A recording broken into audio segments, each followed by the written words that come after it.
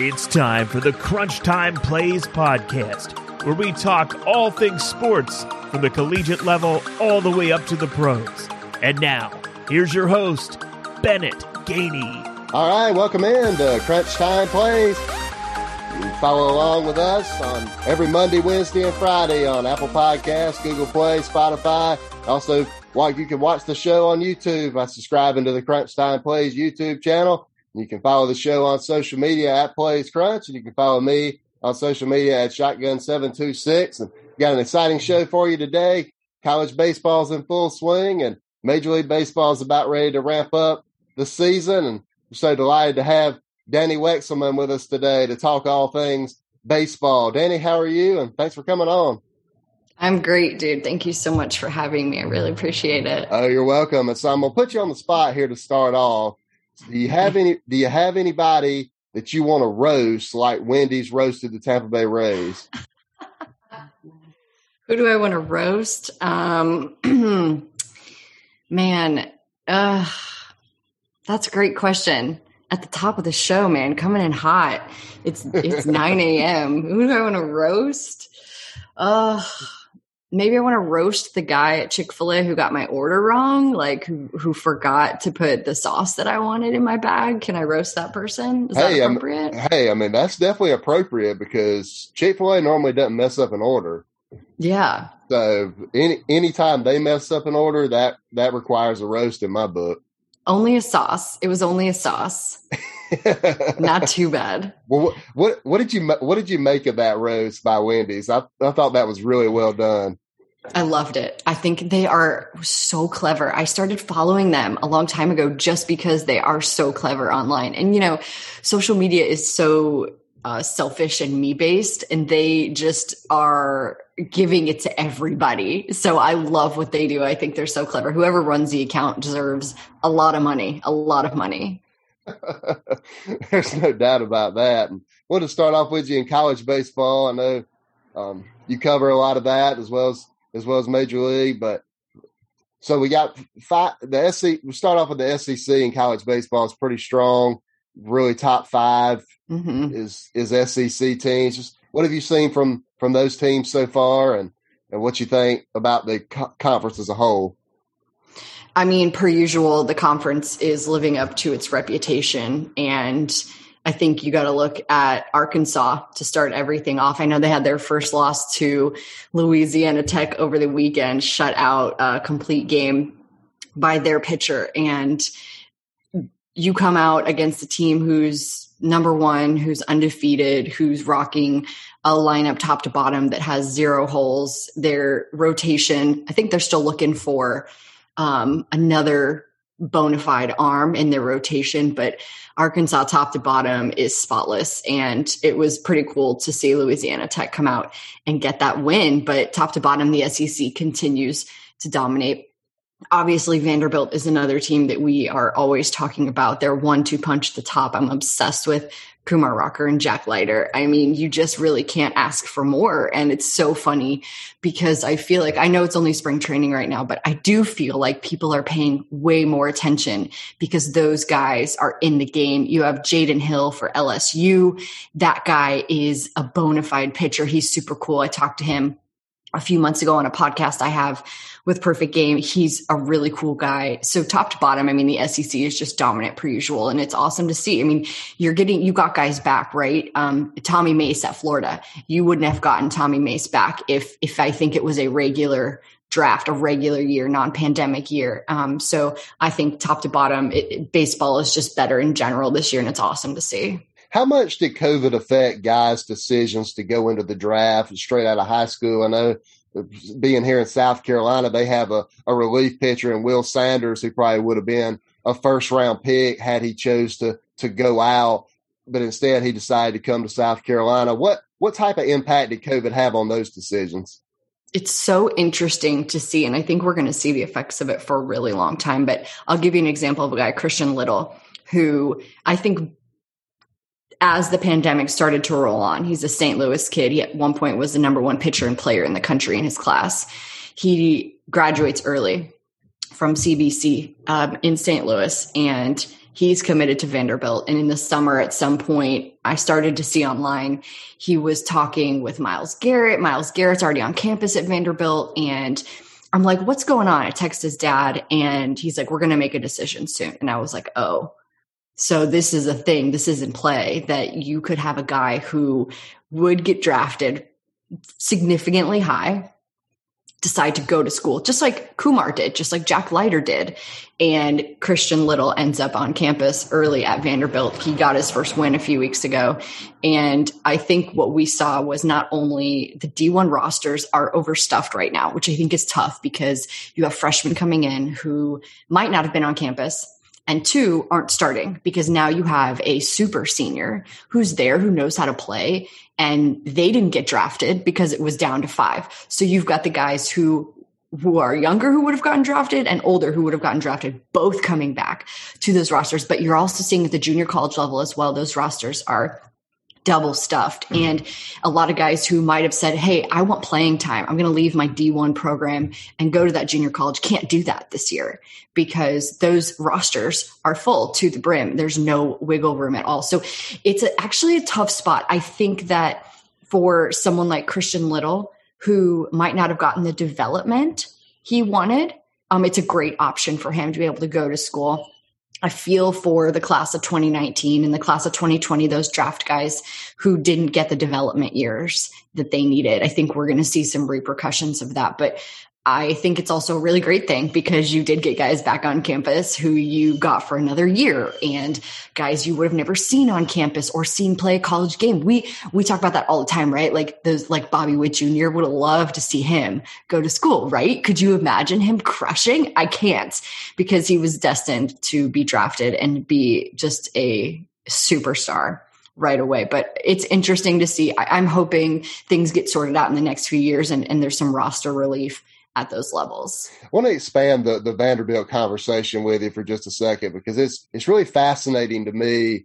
Kumar Rocker and Jack Leiter may be the top 2 picks in this year's draft. Have we ever seen that before, where a team has not to mention pitchers? I mean, you see, position players getting drafted really high and all that, but for pitchers specifically, have we ever seen anything like that, where the possible first and second pick could be from the same team?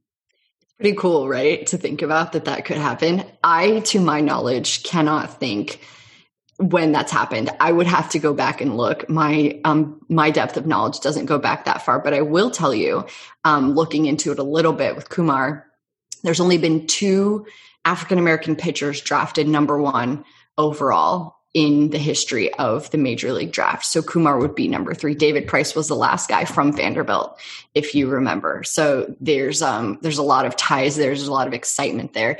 I think that they could. I don't know if they will. I think Jordan Lawler out of Texas is really special. And I think that he could snag one of those spots, but I definitely think one of those guys will be drafted 1-1, and they deserve it. Look what they're doing. I mean, it is like child's play watching them pitch. I'm like, how old are you? I can't comprehend how good Kumar has a 0.00 ERA right now through 28 innings pitched, I think, this season so far. Yeah, it's going to be a really exciting weekend too, because you got Vanderbilt in South Carolina this weekend. And are you going? No, it's in Nashville, but it's at Vanderbilt. Okay. Yeah, but it's South Carolina has 2 top pitchers as well, and Thomas Farr and Brandon Jordan, but that's going to be a heck of a 2 matchups of Rocker and Farr, and then Leiter and Jordan this weekend. That's awesome. So absolutely. I mean, that you really can't go wrong in the SEC with pitching matchups. There's just so many great players in there.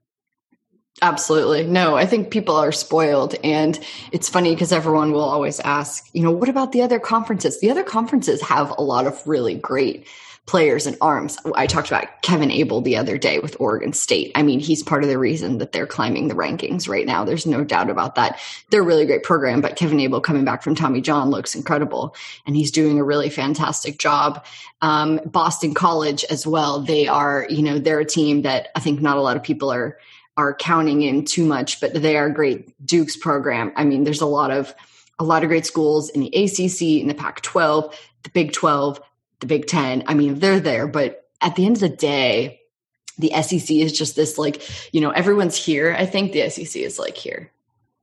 It seems like to me that whenever we get down to the crunch time, we get down to the postseason, we can pretty much, it doesn't really matter which conference a team is in. We can pretty much just throw away the paper and just watch some exciting college baseball because you really don't know what's going to happen.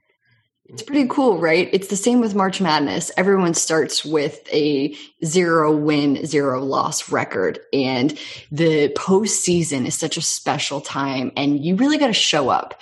And it's the people who can show up, who can endure, who have more gas in the tank, who prepared their bodies for this moment mentally, physically, and really just realize that you can't take 1 second for granted once you get to that point, once your record's all clear.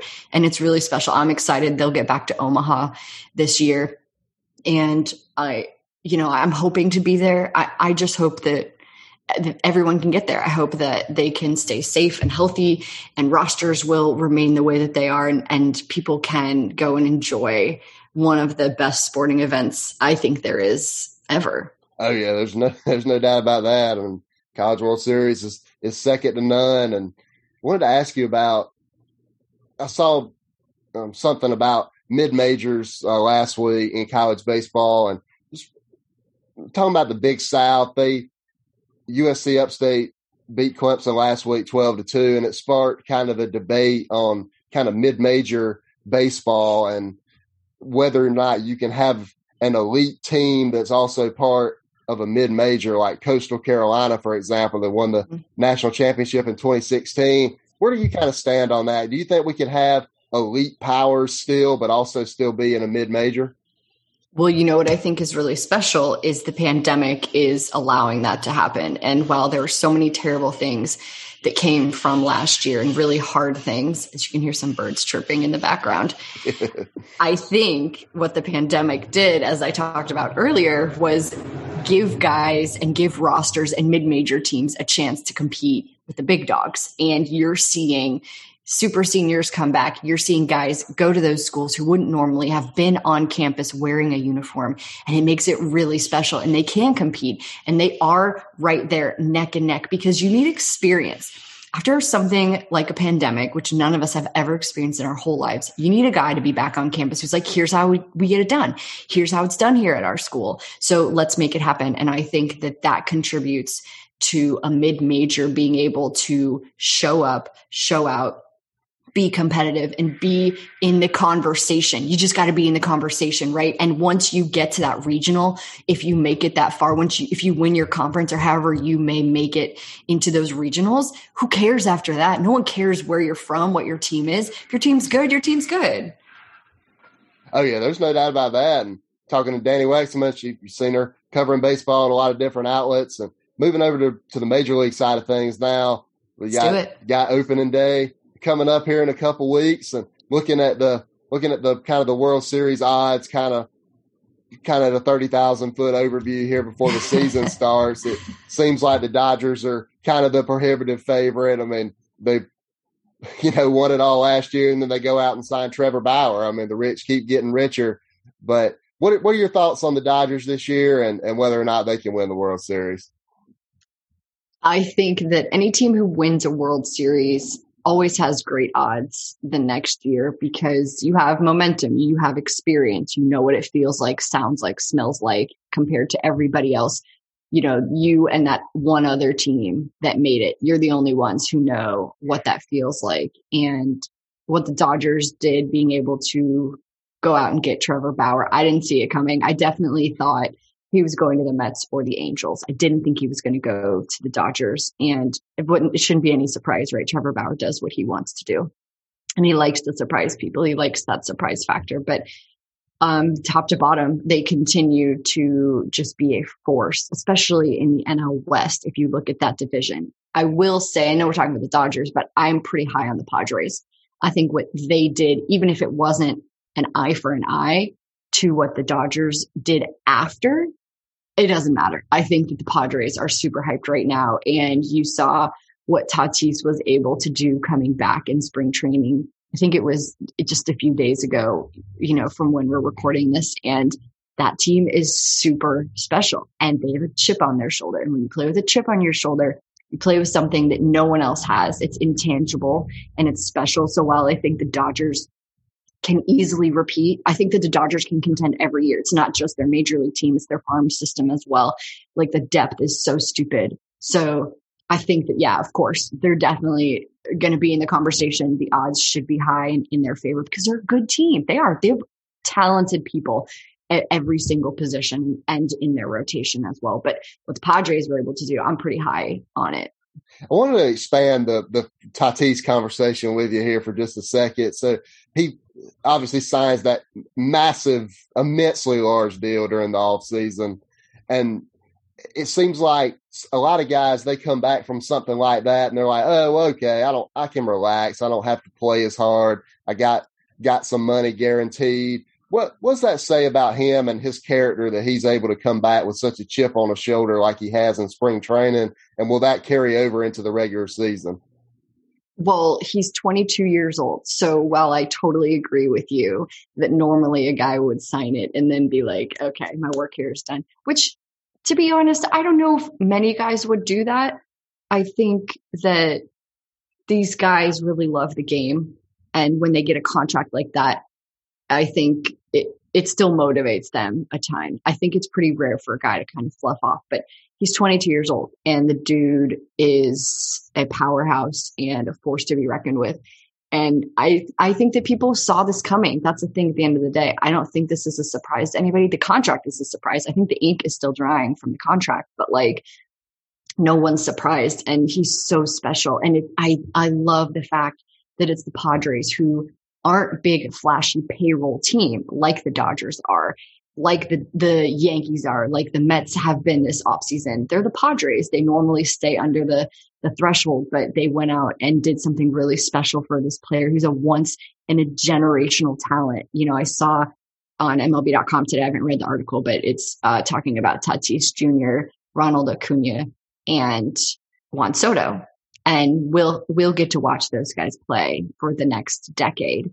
And they all deserve monster contracts. That guy wants to be in San Diego. He wants to represent San Diego. He wants a statue next to Tony Gwynn.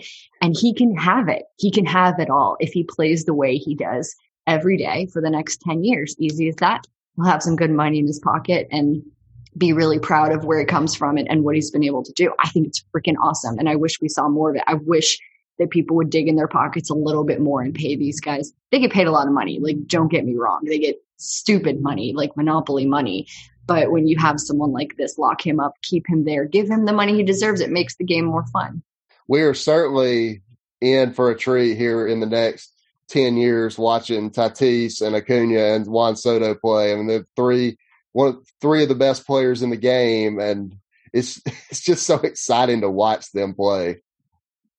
It absolutely is. I mean, and I think what's cool too is they represent different parts of the league, right? You've got Soto on the East Coast, you've got Acuna Jr. down in the South, and then you've got Tatis on the West Coast. And I don't think people realize, but that's maybe kind of the difference between college baseball and Major League Baseball is that these guys are all spread out and the talent is spread out in every single region, as where college baseball is a little more within, right? The SEC, we're in the Southeast. We are, in that area, but with Major League Baseball, you're all spread out. So we are in for a treat, and these guys are awesome. They deserve every good thing coming their way. They've put in the work.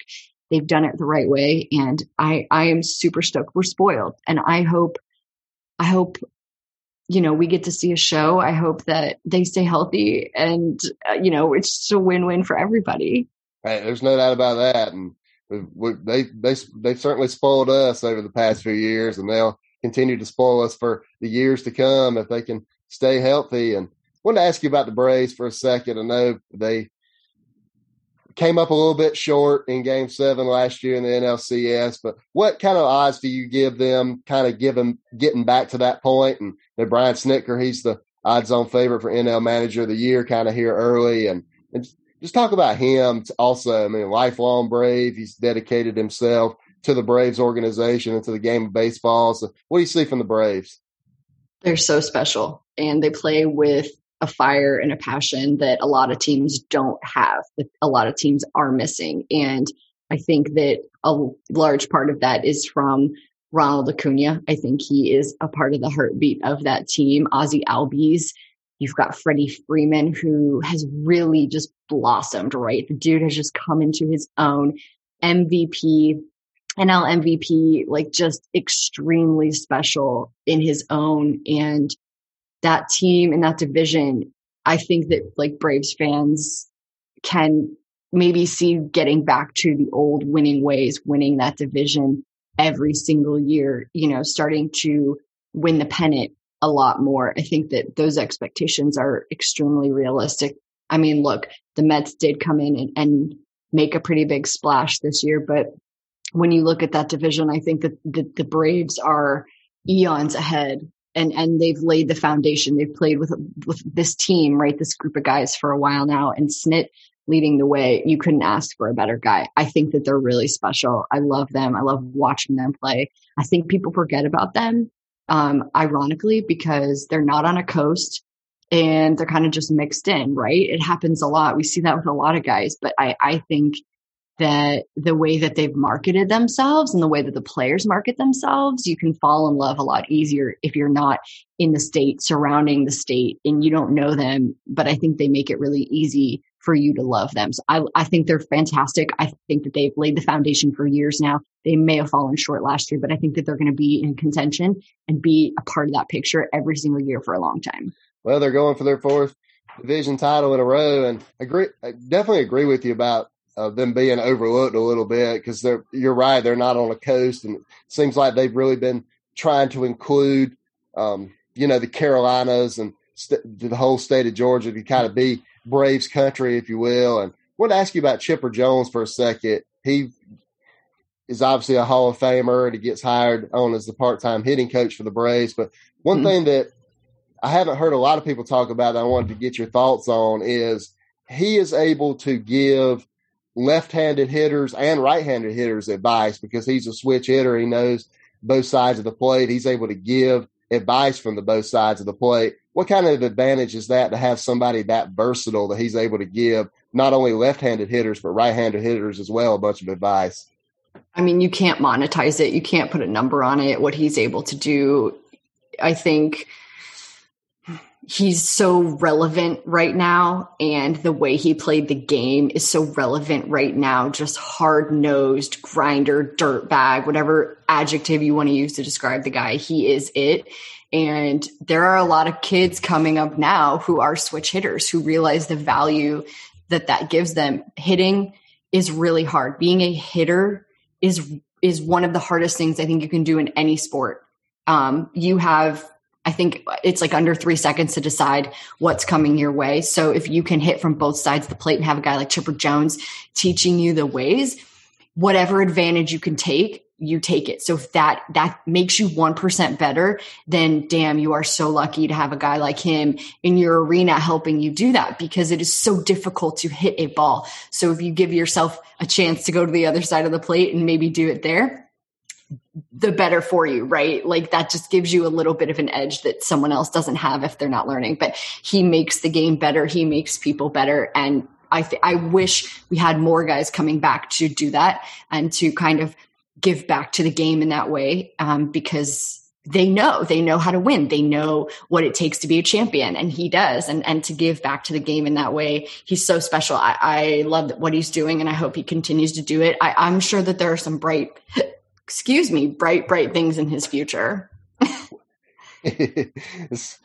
Wanted to ask you about switching over to the American League side for a second. Who you think the favorite is there? I know the Yankees are going to be really good as always. The Rays coming off that World Series loss.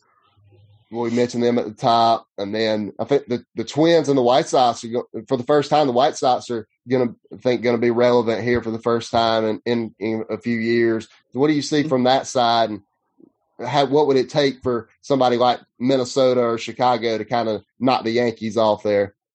Man, I have my eyes on the White Sox, no question about it. I think that they are just about to obliterate their division. I think the Rays are still really special despite losing some arms.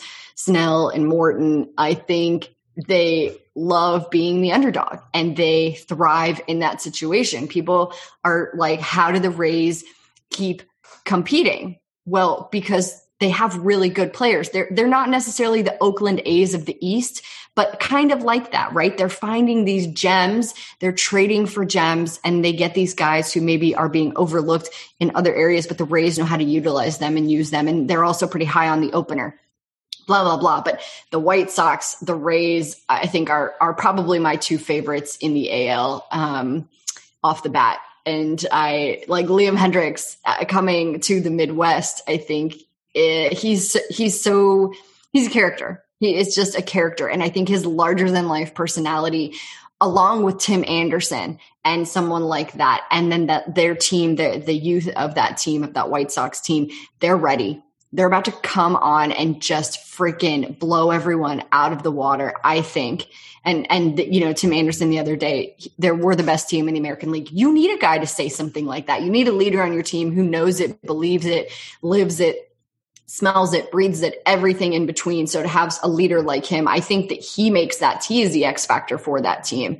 And I think that they are just, they're going to come in and no one should be surprised. I think whatever the White Sox do this season, no one should be surprised unless they tank. I would be surprised. And then the Rays, I love that everyone counts them out all the time. And I think that being in that division is really tough. And I'm sure some days they wish that they could switch divisions and play somewhere else. I think they would be super dominant if they were in the NL East. I think that if they were in the NL East, the picture would be a lot different. And I think that they could dominate in that space, but they're not. They're in the AL East. That's where they are. And that's where they're going to be until someone decides that we're going to switch up the divisions again, right? But I think those two teams are great.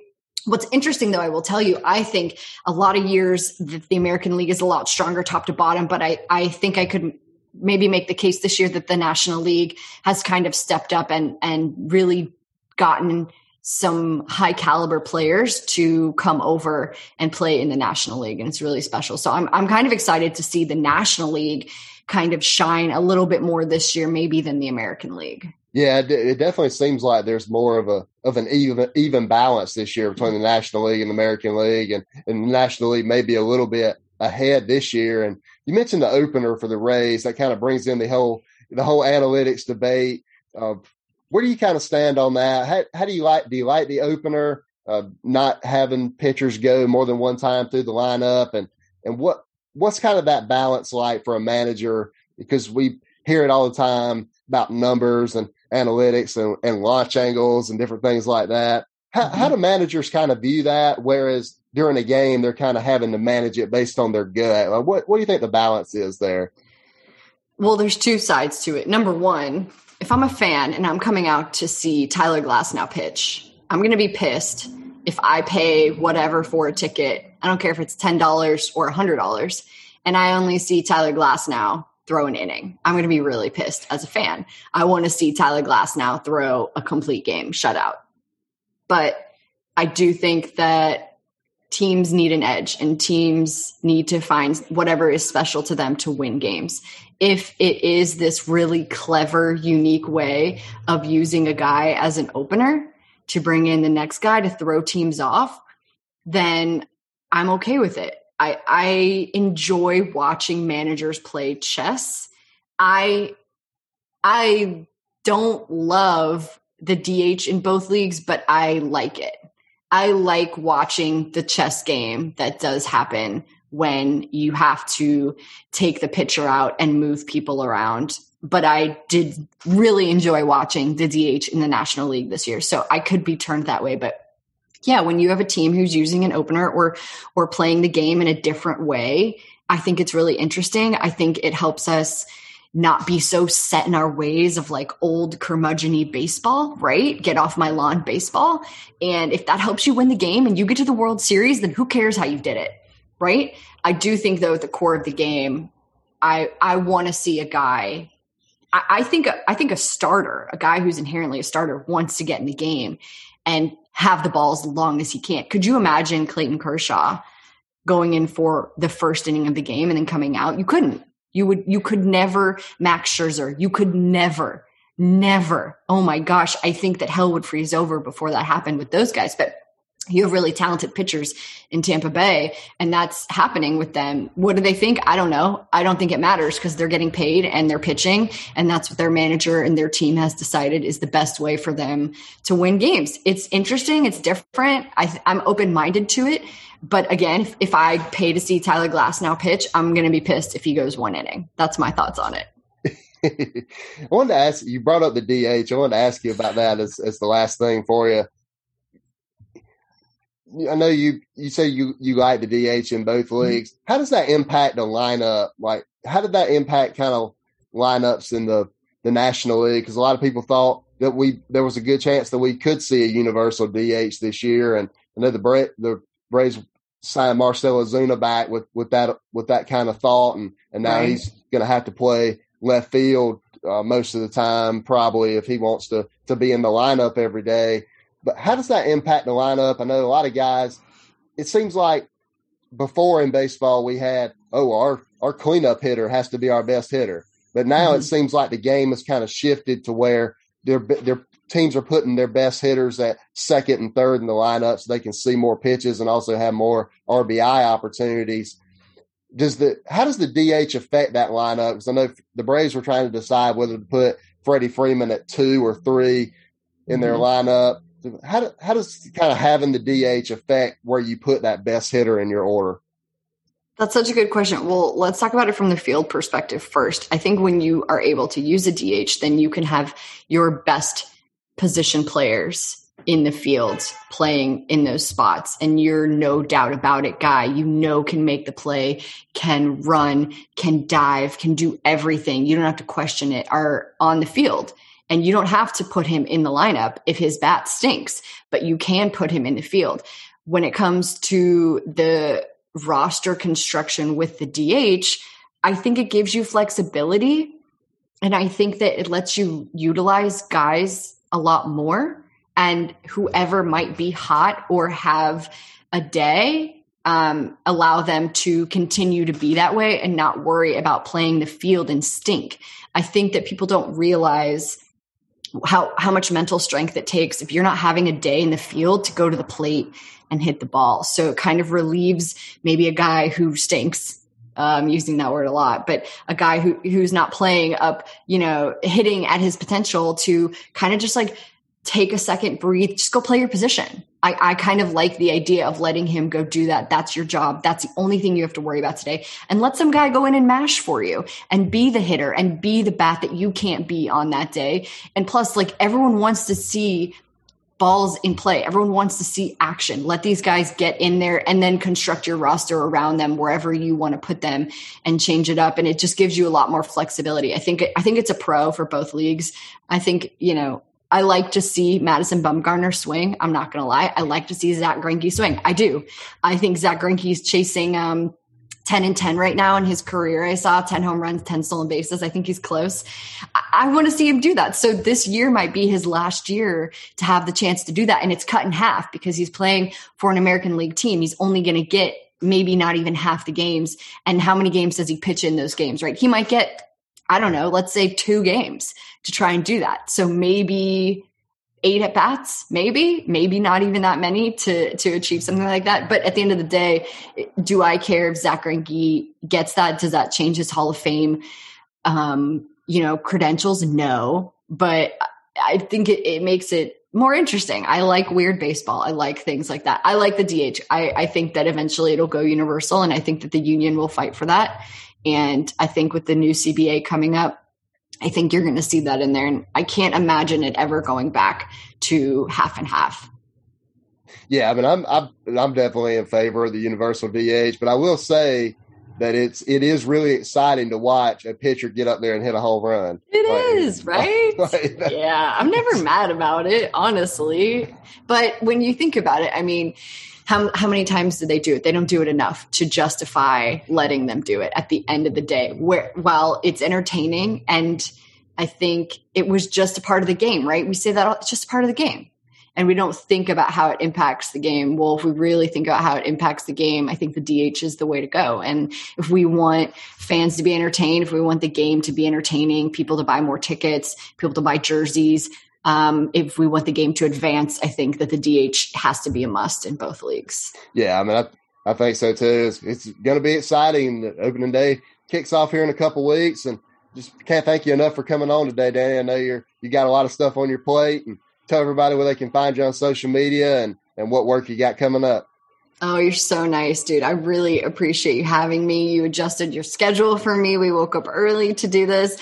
I'm so happy to always talk baseball, especially in the morning. I'm at Danny Wex on social, and I'm hosting SiriusXM MLB Network Radio this Thursday. Actually, it's the Indian Spring Training Day, so I'll host that with Jim Duquette, and it'll be a summer of a lot of high school and college baseball, hopefully covering the future of the game. So I really, really appreciate you having me on and talking baseball, Bennett. Oh, you're welcome. And you're more than welcome to come back anytime. Want to get you back here soon to talk some more baseball with you. But hope you stay safe and well and have a safe trip back to New York if I don't talk to you again, and stay safe and well. And we'll look forward to talking with you soon. Thank you so much. All right, that was Danny Wexelman. You know her from MLB Network Radio on SiriusXM. She also does a lot with baseball, high school prospects, college baseball, Major League Baseball. She does it all, and she also does some Major League Rugby and lacrosse as well. So she is multifaceted, that's for sure, and we're just so thankful that she was able to spend some time with us today. It's almost time to get out of here. Thank you so much for checking out Crunch Time Plays today. We've got the best in sports media, players and coaches from football, basketball, baseball, golf, and NASCAR. And we've got more exciting stuff coming up. We've got some great episodes on the way with Chrissy Freud. She's quarterback guru for the Draft Network. We're going to get into NFL draft quarterbacks with her and also some LSU topics as well. We've got Brandon Marcello from 24/7 Sports on the way. We're going to talk college football coaching hires with him. We've got Corey Seeley from Coast to Coast Scouting. We're going to talk NFL draft prospects with him. We've got David Shepard, the Good Shepherd from CBS Sports. We're going to talk NBA action with him. So many great guests on the way. And all of these episodes are going to be posted to YouTube very soon. We got a great intro and outro coming for you. So starting the episode with Paige Kuhn, and then Joe Lunardi, Jamie Chadwell, Chris Budden, David Waters, Kelsey Riggs, Lauren Sisler, Hannah Newhouse, Tara Talmadge, Pat Smith. All of those episodes are going to be posted to YouTube as soon as we get the intro and outro. So you're going to want to make sure that you're subscribed to the Crunch Time Plays YouTube channel, or if you prefer the audio version, make sure you're subscribed on Apple Podcasts, Google Play, Spotify, wherever you like. We're just so thankful to have you on board, and we'll talk to you next time right here on Crunch Time Plays. God bless everybody.